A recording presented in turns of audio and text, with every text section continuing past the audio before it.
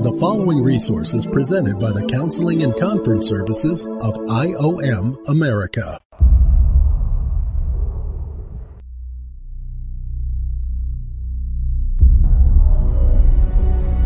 In a world where nothing is certain, can help you to find the right way. The way you should follow today. This way will take you to the best junk from around the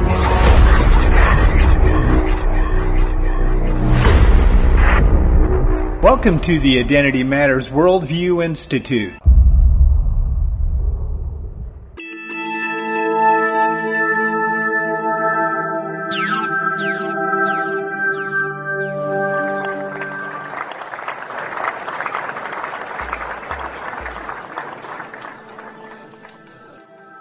Students, you gotta love that intro guy. I certainly do. I got a question for you before we actually get started on our lectures tonight. What is your personal power source? Now I would like to have you just tap or click on the address below and send me the answer to that question. Or you can text me at 602-292-2982. Answer the question, what is your personal power source? Now, I'm sure that some of the answers would be anything from my training, my inner mind, the inner man, the inner leader.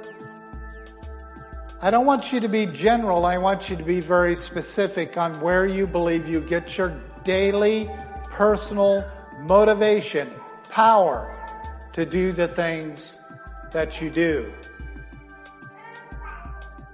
This is going to be our primary topic as we talk about the 10 top leadership killers that we're going to start talking about tonight. Here's a little quote for you. Power is a gift. It is given by the highest of authorities to enact the supremacy, vision, and mandates of a supreme commander. Now that could be, a supreme commander could be the President of the United States. Most people today, because they're being trained up, not in how the country works, but most people today don't even realize that the President of the United States is a commander-in-chief. Commander is military.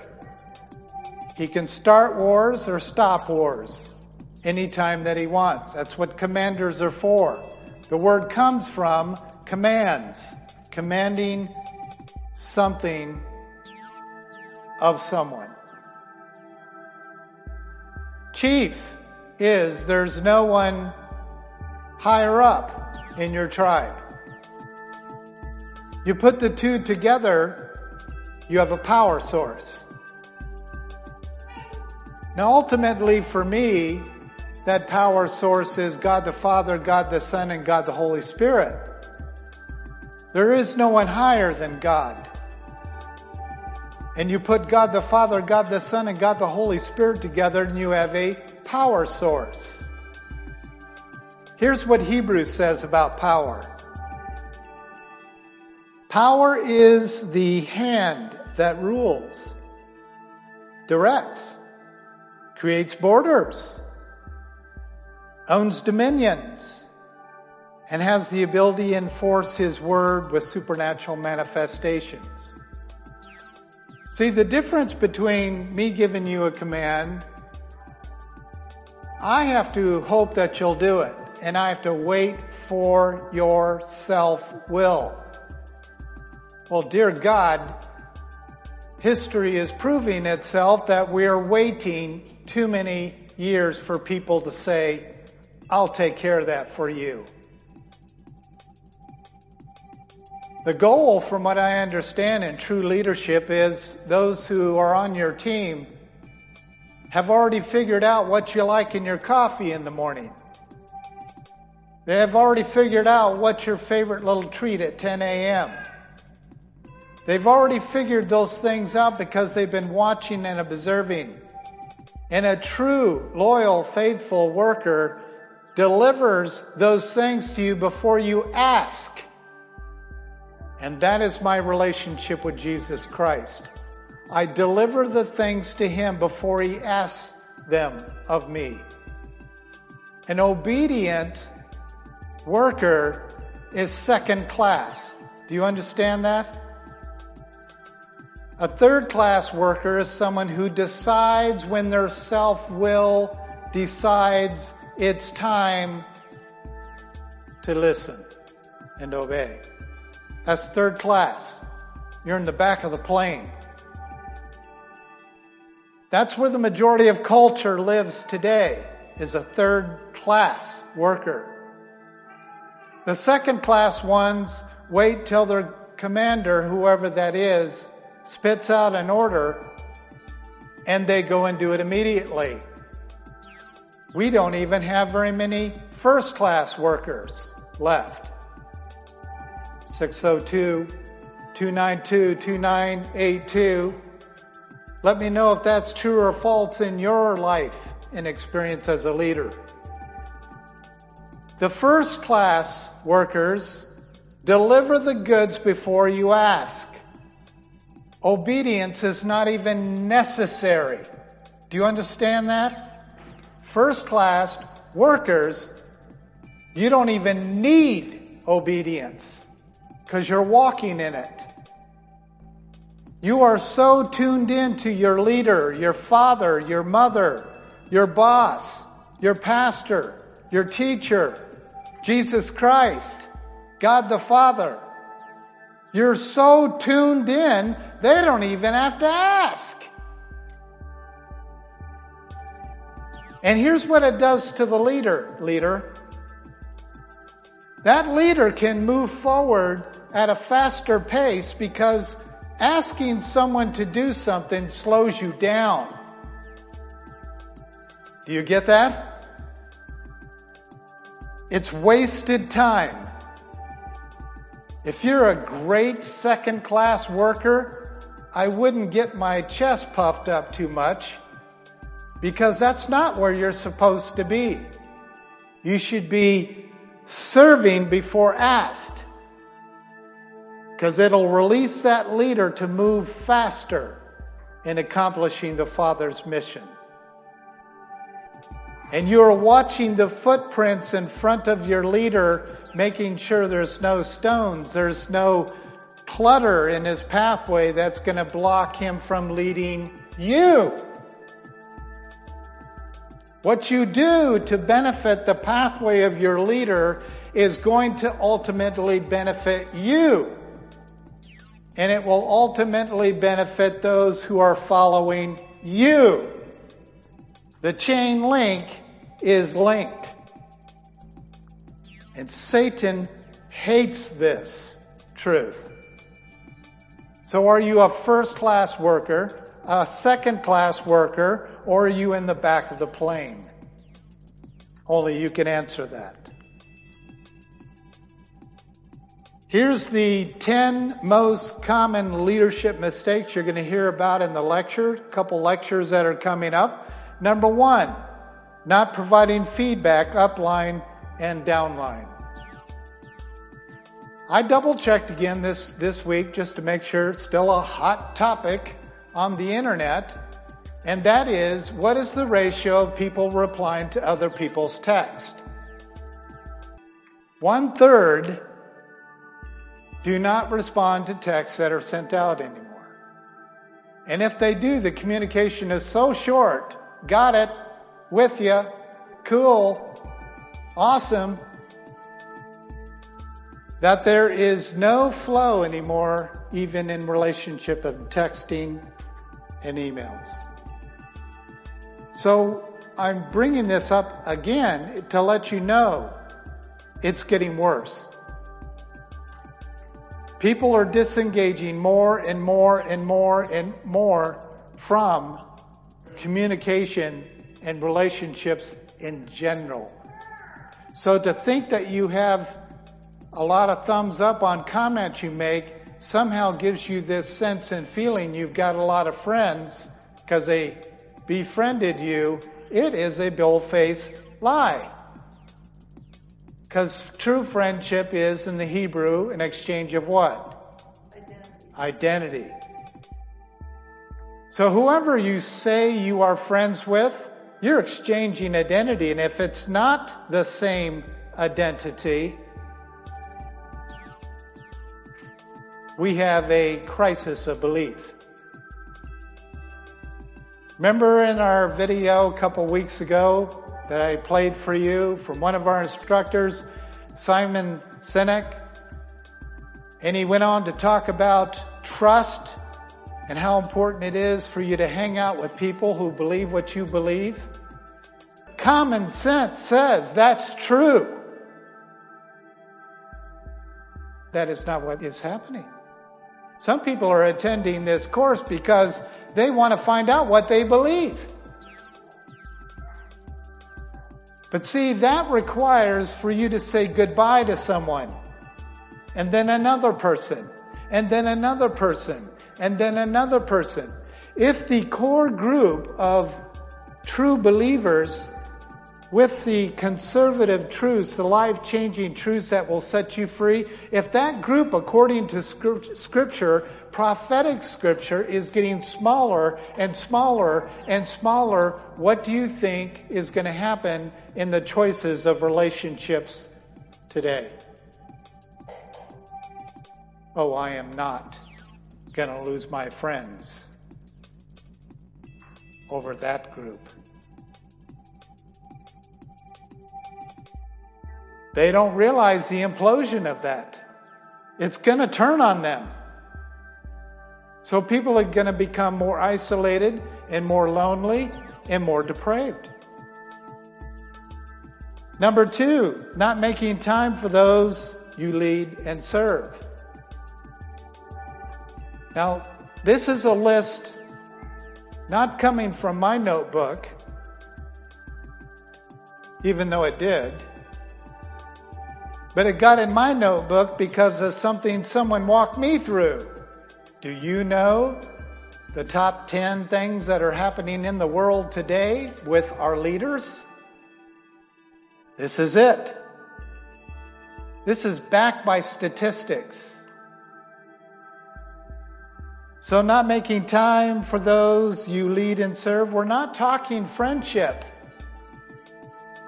We're not talking about going out and having a cold one after you're done with work. This is not what they're talking about.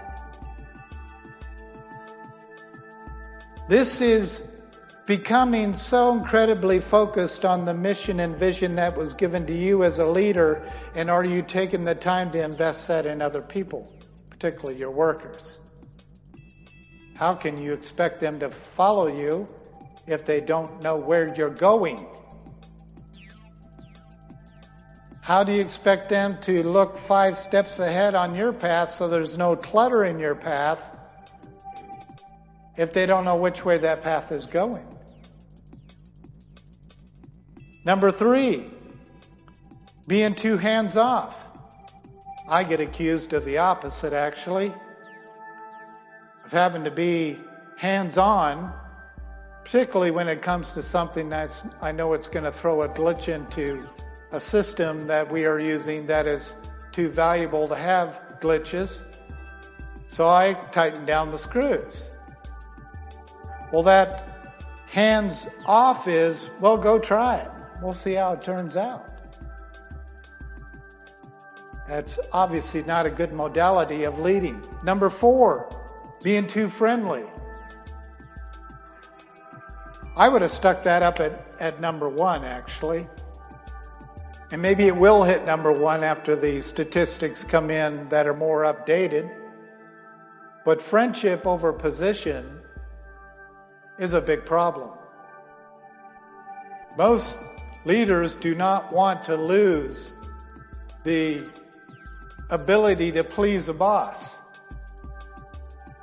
And so what happens is they do people pleasing from a boss position to the employee or the worker of the church. And that's what they expect back. I'll overlook your mistakes and you overlook mine. Well, to that I say, who's going to correct the mistakes? And it's usually the governing board, the higher bosses that say either you get this fixed or you're gone. Number 5, failing to define goals and objectives. Number 6, misunderstanding what motivates the team. Well, I read some of the details. You'll get some of those details as we go through this list over the next couple lectures. But some of the details underneath this, what motivates them, is taking them out after work for a couple cold ones. If booze motivates them, then I'll use booze to win them. That's what a lot of leaders are doing. And they'll go overboard on the friendship thing so that the employee or the church worker thinks that my boss is my friend. There's a certain amount of defense and loyalty that comes with that. And that's what the leader, you leader who are like this, that's what you thrive on. And since we're living in a culture today that the more orders that are barked out, the lesser friends you have. We have a crisis of belief facing our corporate world today. So to be able to lay out the goals and objectives, I'm afraid you're going to have the power to reinforce those objectives. So discovering where your power source is becomes a primary issue.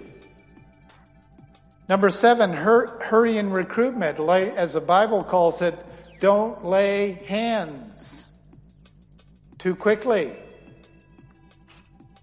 Of course, it goes on to say, particularly putting a young believer in a ministry position. The number 1 mistake churches make.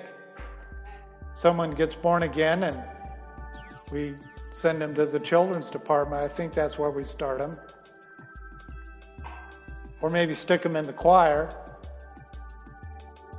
That's not what service is supposed to be. Right after someone is born again, they should be telling their story to every single person that they see. That's where it starts. And then under discipleship, they're groomed and they're grown into other positions. Same thing works in the corporate world. Number 8, not walking the walk, lack of power with decisions. You may be walking the walk on what the responsibilities are given to you as a leader, but it does not mean that you are reinforcing your decisions with power. That's when you lose your friends and sometimes your pastor. Number 9 is not delegating task and power. Power can only be released to someone when they're loyal and faithful. If you give power to someone who's not loyal and faithful, they'll use it against you. Oftentimes taking your position when you're gone. Because that can be their objective.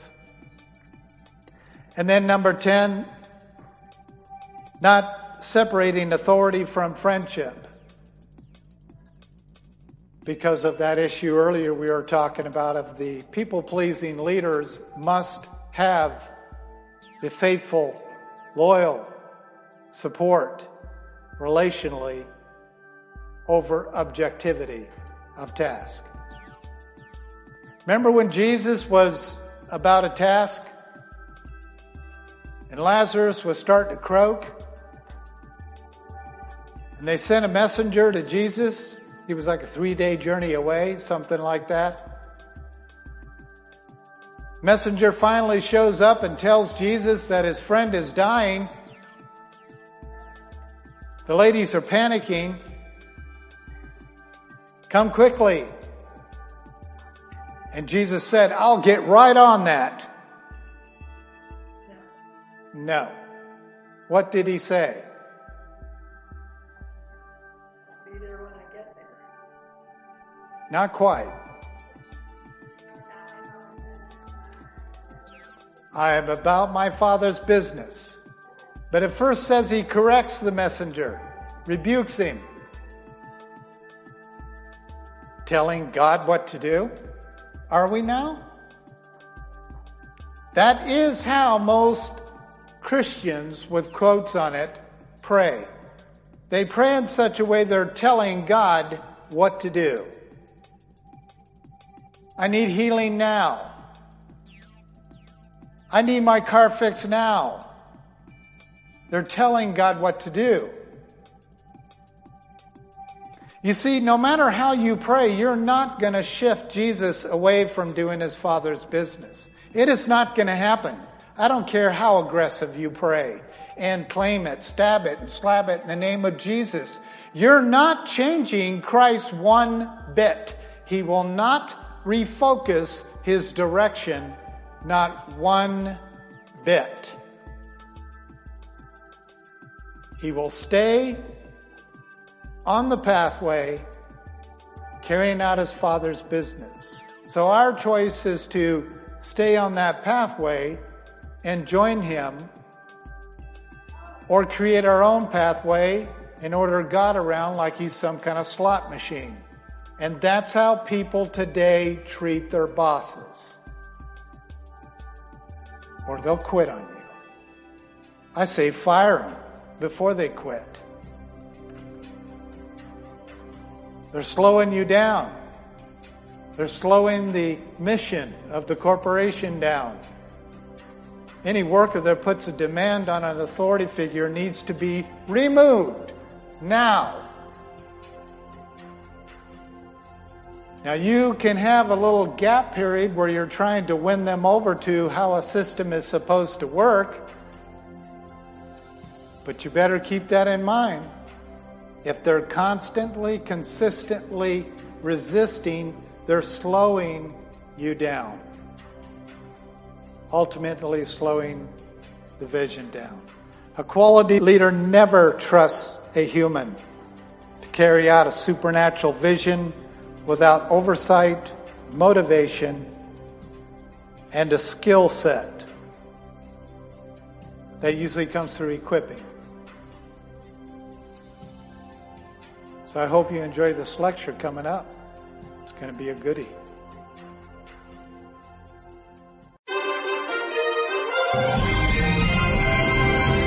This resource has been presented by the Counseling and Conference Services of IOM America. For more information about our ministries, visit us online at IOMAmerica.org. That's IOMAmerica.org.